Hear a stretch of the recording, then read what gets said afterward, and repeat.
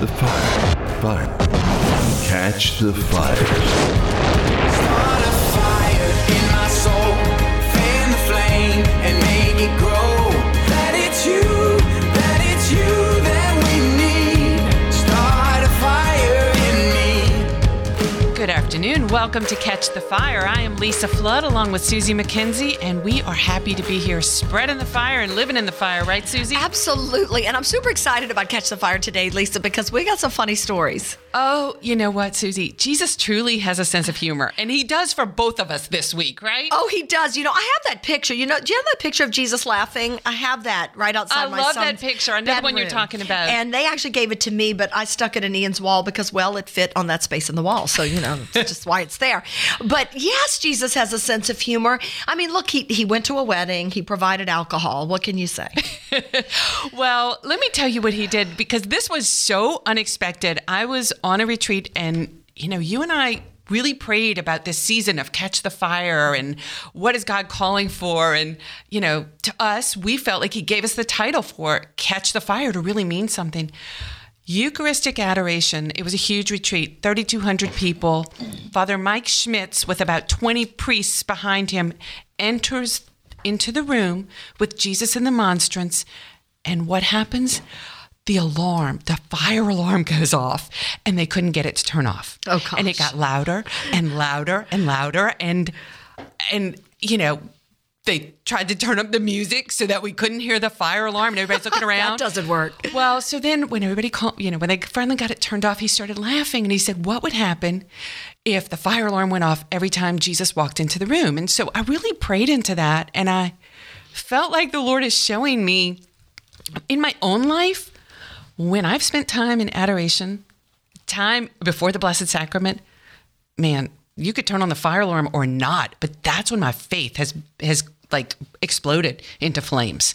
So really, Jesus, time before him, turn up the fire, right? Oh, it's right. And a fire alarm, like how appropriate is that? We laughed. I mean, just thought it was seriously, funny. The Holy Spirit is the fire. I love that, Lisa. I mean, you know, really and truly, yes, the time in front of the Blessed Sacrament is, oh goodness. I mean, we could just say so many things about that. Rekindling, you know, all kinds of fire analogies. We could go on and on. Time in front of the Blessed Sacrament. Well, mine is not quite as fiery as that, but mine is like funny, super funny. And if you don't think God has a sense of humor, or Jesus did, God incarnate, then think again, because you were with me in Mass one day. We sat accidentally together, which doesn't happen often. We're not always there at the same time. We're not there at the same time. And so during the Sign of Peace, there's this dear, dear, dear friend of mine who's in daily Mass. I see her every day. And we have our little places where we sit, and she's on the other side. And I always, when it's the Sign of Peace time, her name is Marie, I like wave to Marie, but I blow her a kiss. And I go, love you, friend, just like I mouth the words, love you, friend, and, you know, peace, like that. Well, there's this lovely older gentleman that is in Mass every day, and he happened to be right in the line of sight when I blew the kiss to Marie. And Lisa was sitting right next to me, and he blew a kiss back at me. And it was like he just kind of went, okay, I'm game, and he... You know, and he blew this kiss right at me. And Lisa and I just looked at each other, and I said, oh, Lord, what are you doing? I mean, and I don't even know if Marie saw me that time, because he literally was like right in the line of sight, like kind of blocking. But it happened all of a sudden, Susie. He wasn't there, and then he was. And then he was. And it was so funny. Well, Lisa and I we tried to control it, but we laughed until we walked up to communion, because it was just so lighthearted and absolutely hilarious. But you know, it's okay. It's okay. It's just one of those moments in life that, yes, it was during Mass. Yes, it was during maybe some might call a reverent time, and a time where you should be a little more somber. But this was completely unplanned. Susie, I have no doubt Jesus was laughing with us, because it was just funny. He had to have been, because it was so funny, because that man's face just kind of lit up like, okay. We made his day. Well, you know, speaking of laughter and joy, we are so happy to be Catholic. But that doesn't mean all of our problems are going to disappear, Susie. And I read a quote that prompted me to really want to talk about what do we do when we experience sadness. A quote from Padre Pio, which says, "Don't allow any sadness to dwell in your soul, for sadness prevents the Holy Spirit from acting freely."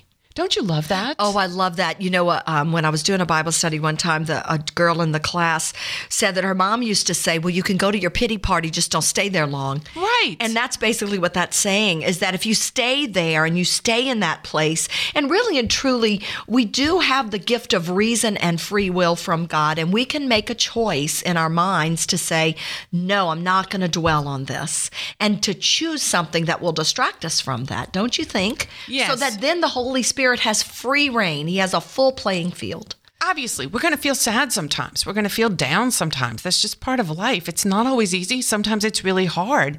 But for me, one of the first things that I do if I wake up in the morning and I'm just like that feeling comes over me, I turn on praise and worship music. Whatever music will grab my soul, and it totally lifts my spirit. Not that the circumstances change, but my attitude does. That it just helps me feel lighter. Yeah, well, the circumstances don't change. And, I think hopefully, prayerfully, that's a sign of spiritual maturity, Lisa, is that we understand they don't change instantaneously, but our attitude can change. Lisa, I do the same thing. I also have a couple of friends that I call, they're my Pray For Me texting friends. And literally all I have to do is need prayer, pray for me, like 2 in particular, and they do the same with me. And that kind of lifts me because I know I have that support. I always pray a Hail Mary right away. And I've noticed lately that doing that, Mother Mary just, she becomes that heavenly friend in that moment to lift me out of maybe despair or hopelessness. And the other thing we have to remember is the power of the name of Jesus. When just speaking his name can, if we do it prayerfully and just like with the eyes on him, it does lift us up. It doesn't change the circumstances, but somehow we feel lighter. We do. And Lisa, when we take Jesus with us wherever we are, I'm a big believer too in the fact that if there's nothing prohibiting me from changing my situation at the time, look, I go to the gym, I could almost walk to my gym where we work out, and I will change my surroundings if that's what I feel like God's calling me to do. And I pray into that situation and while I'm doing it. And that can also help to lift. There's a real thing about oxygen flow to the brain, Oh, there really is. And you know what, Susie, that brings up a good point that when that sadness just comes over you or just that yuck feeling, and if it comes out of the blue, I'll ask the Lord, where is this coming from? Is this how did this get here? And help move me through it. So, yeah. You got to talk to him. You got to talk to him. All right, stick with us. We're going to take a quick break. We'll be right back. I am Lisa Flood along with Susie McKenzie on Catch the Fire.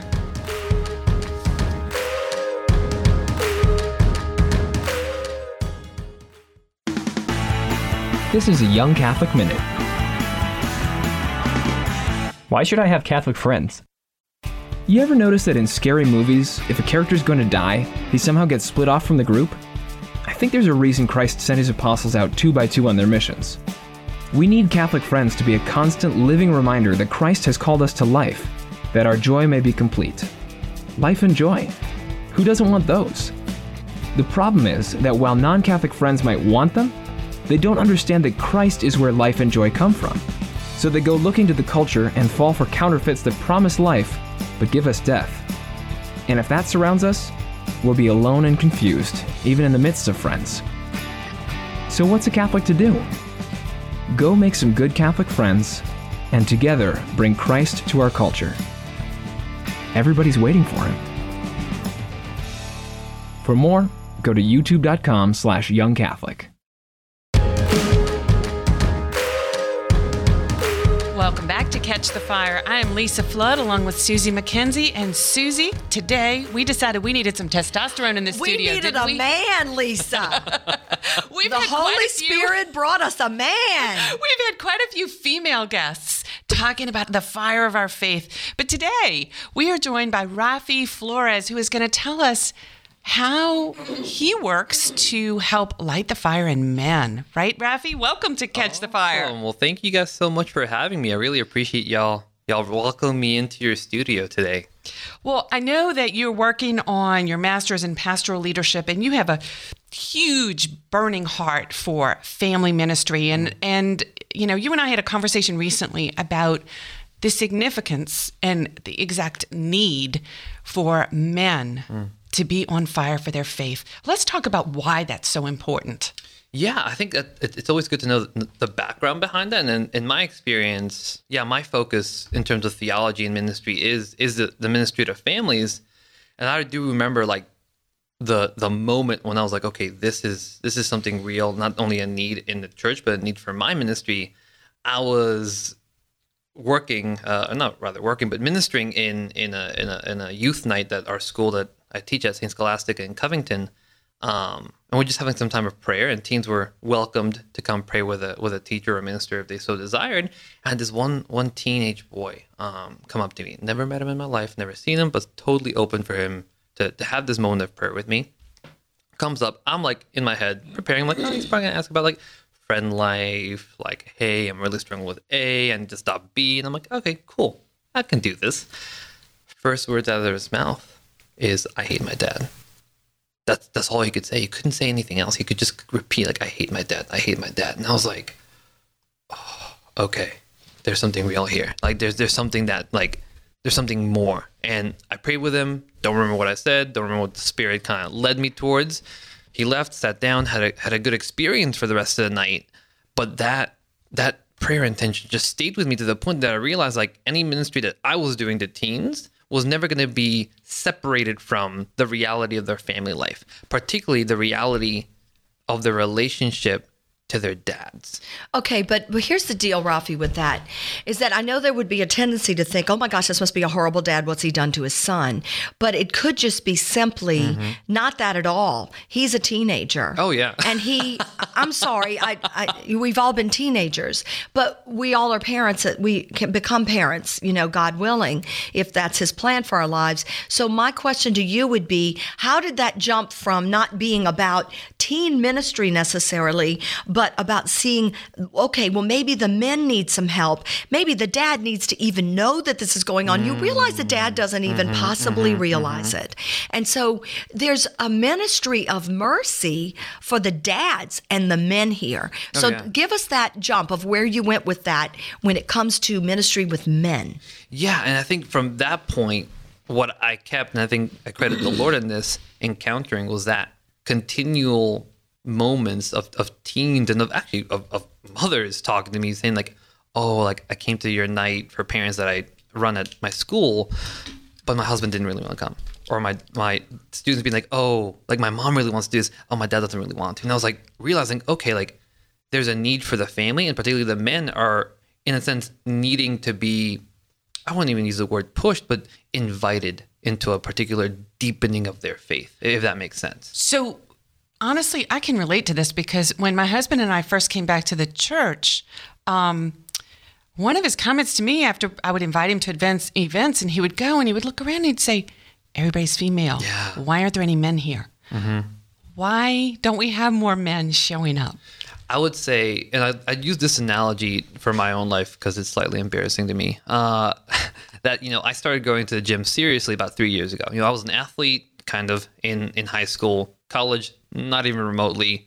One thing I got married, I kind of looked at myself, I'm like, I'm pudgy. I got to do something about this. I remember going to the gym first time, looking around being like, I don't know what I'm doing. Like, I know that is a pull-up bar. I know those are weights and I'm supposed to lift them in some way. I was totally out of my element. And in some ways, I didn't want to go back because I didn't want to walk in there with all these guys who were like just grunting and throwing things and just like, and be made a fool. And a couple of times I kind of was. You just described my family.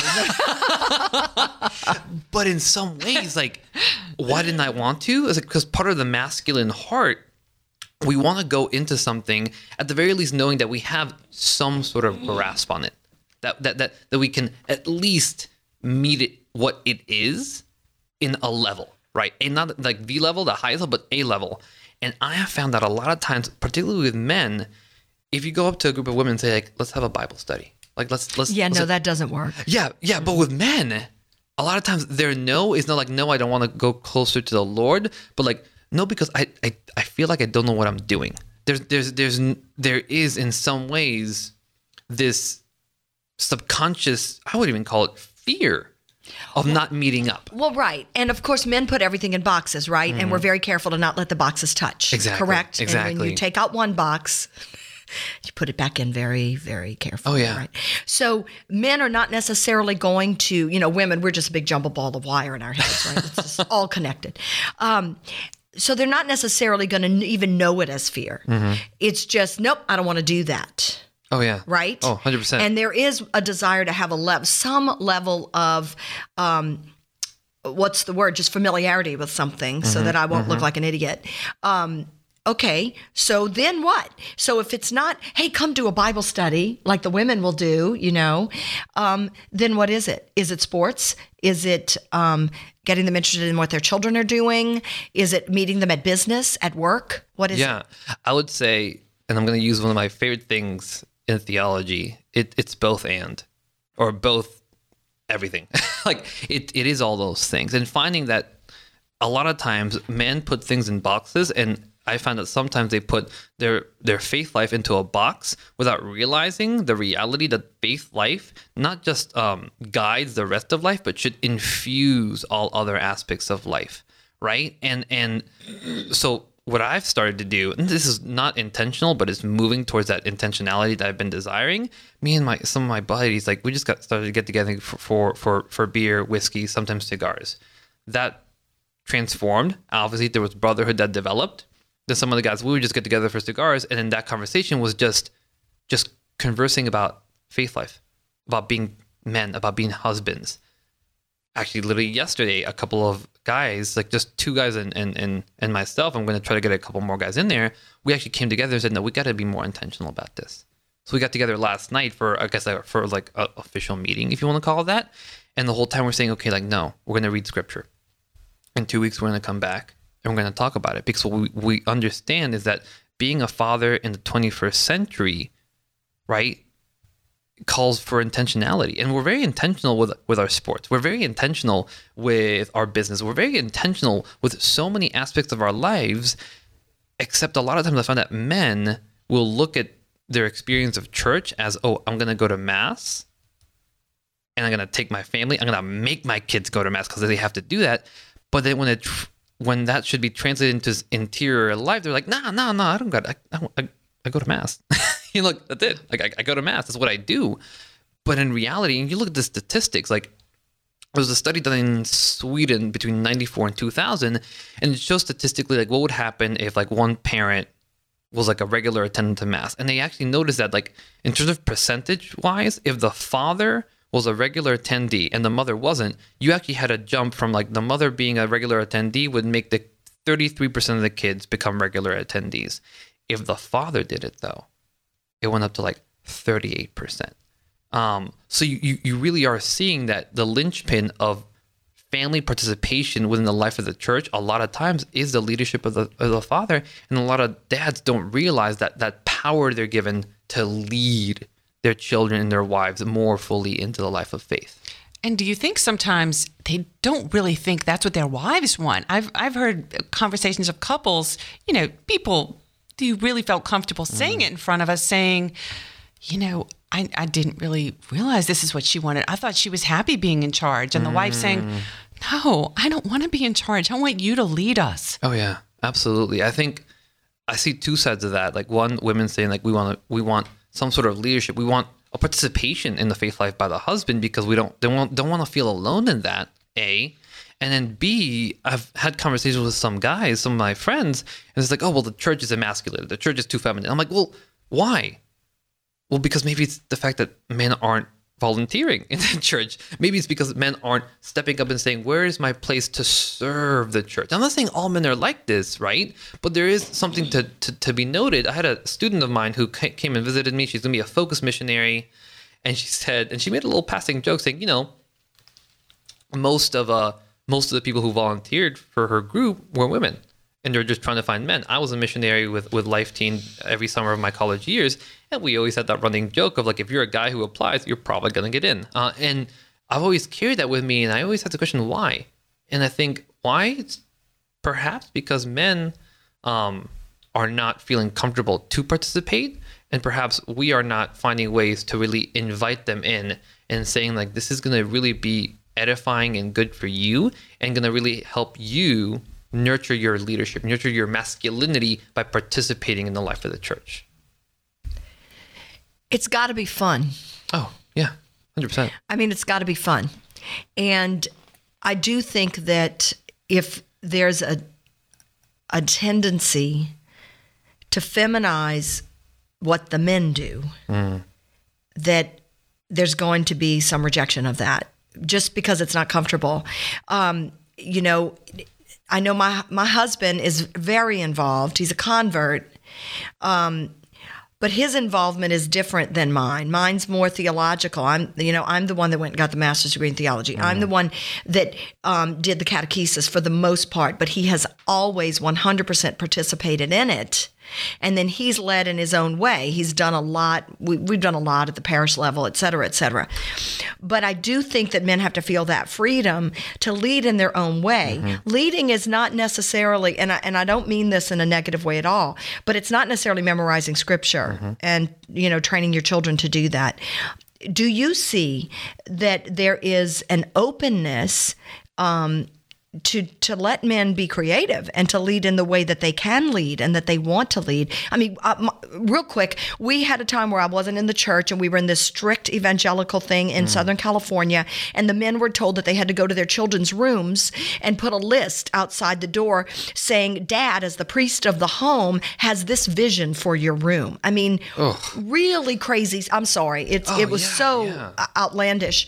And, my husband was like, there's just no way. Like, that is not happening, okay? I got this, Braveheart, William Wallace, Scottish dude that I'm married to. That is no way. Freedom! Yes, that's my husband. There's no way that's going to happen. So, just elaborate on that for me. I think going back to the both and, it is both the father rooting their children in the word and being creative in that.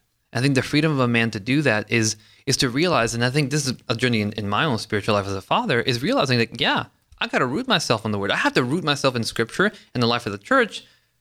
And when I do that, then I can be creatively good as a father. I think that's and how that's done, it really depends on the life of the family, the particular family, that particular domestic church, rooting itself in truth and then being creative with that, if that makes sense.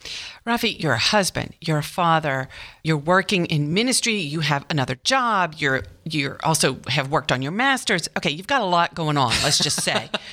But everything good that is happening for you has to come out of your prayer life. So can you give us some ideas of how you practically make that prayer time happen? Yeah, that's a wonderful and terribly hard question.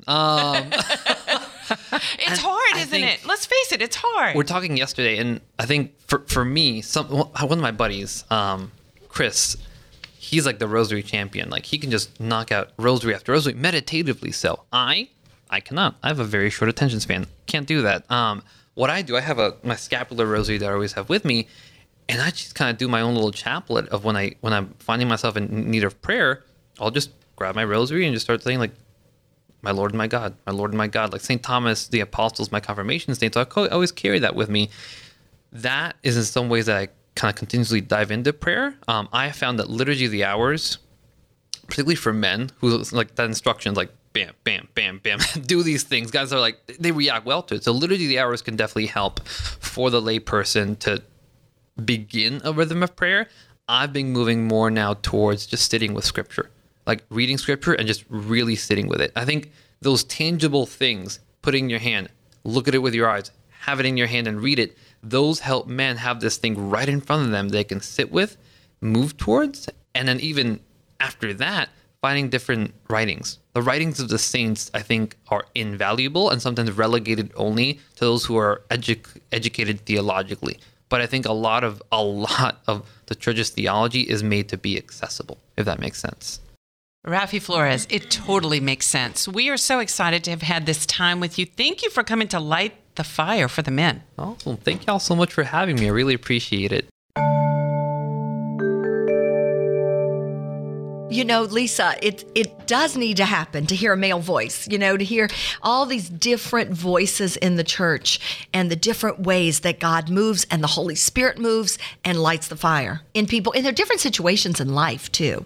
Yes, and I loved what Raffie said about your interior life is going to spill over, right? When we're praying, when we're really connected in that relationship with God, of course it's going to spill over into everywhere we go.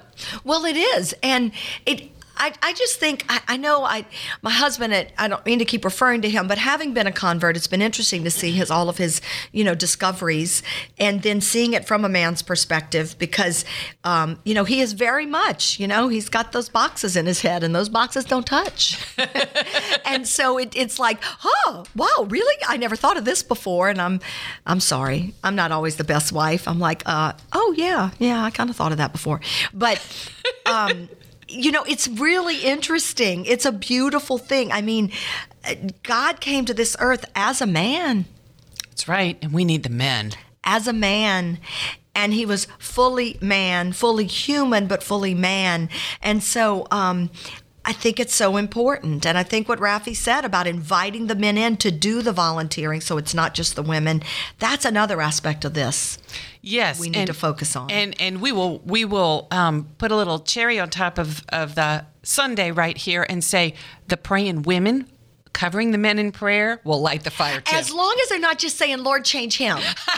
We have to be open to being worked on, right? Because isn't that what happens a lot of times? That's right. Okay, Lisa, well, we got our little sparks that we got to talk about. Okay, Susie, I have this new thing of wanting to going to the farmer's market. If we lived in Europe, we wouldn't be going to Walmart or Target and stocking up for weeks at a time. We would go to the market daily. Now, I'm not saying I go daily, but going on a weekend and getting your fruits and vegetables for the week is kind of fun because you're using what's seasonal, and that sparked me. Well, of course it did. It's fresh. It's local. It's like, that's like a cool thing to do. And it makes me want to cook in healthy ways and use what's fresh. And you get like those big bunches. And if we lived in Europe, we wouldn't put our bread in paper either. And that really bothers me. Okay? I just can't get on the moped and put the little bungee cord over the raw bread. I can't do it. I mean, I was a French minor in college, and they showed pictures of little French people on the mopeds and the raw bread. Okay. What sparked me? Online shopping, people, AliExpress, new thing I've discovered. You want to get cute stuff, inexpensive. I mean, like, really, we know what the markup is in stores. Okay, we all know we still want our prestige symbols. I get it. But holy smokes, I really like this website. Wait, what's it called again? I've never heard of it. AliExpress. Now, it's from the slow boat, and so it takes a while to come. But, if you're not in a time crunch, it is, like, really fun. All right, we've got some shopping and some farmer's market shopping to do. Clothes and food. Sounds good. All right, thank you so much for joining us. Come back next time. I'm Lisa Flood along with Susie McKenzie on Catch the Fire.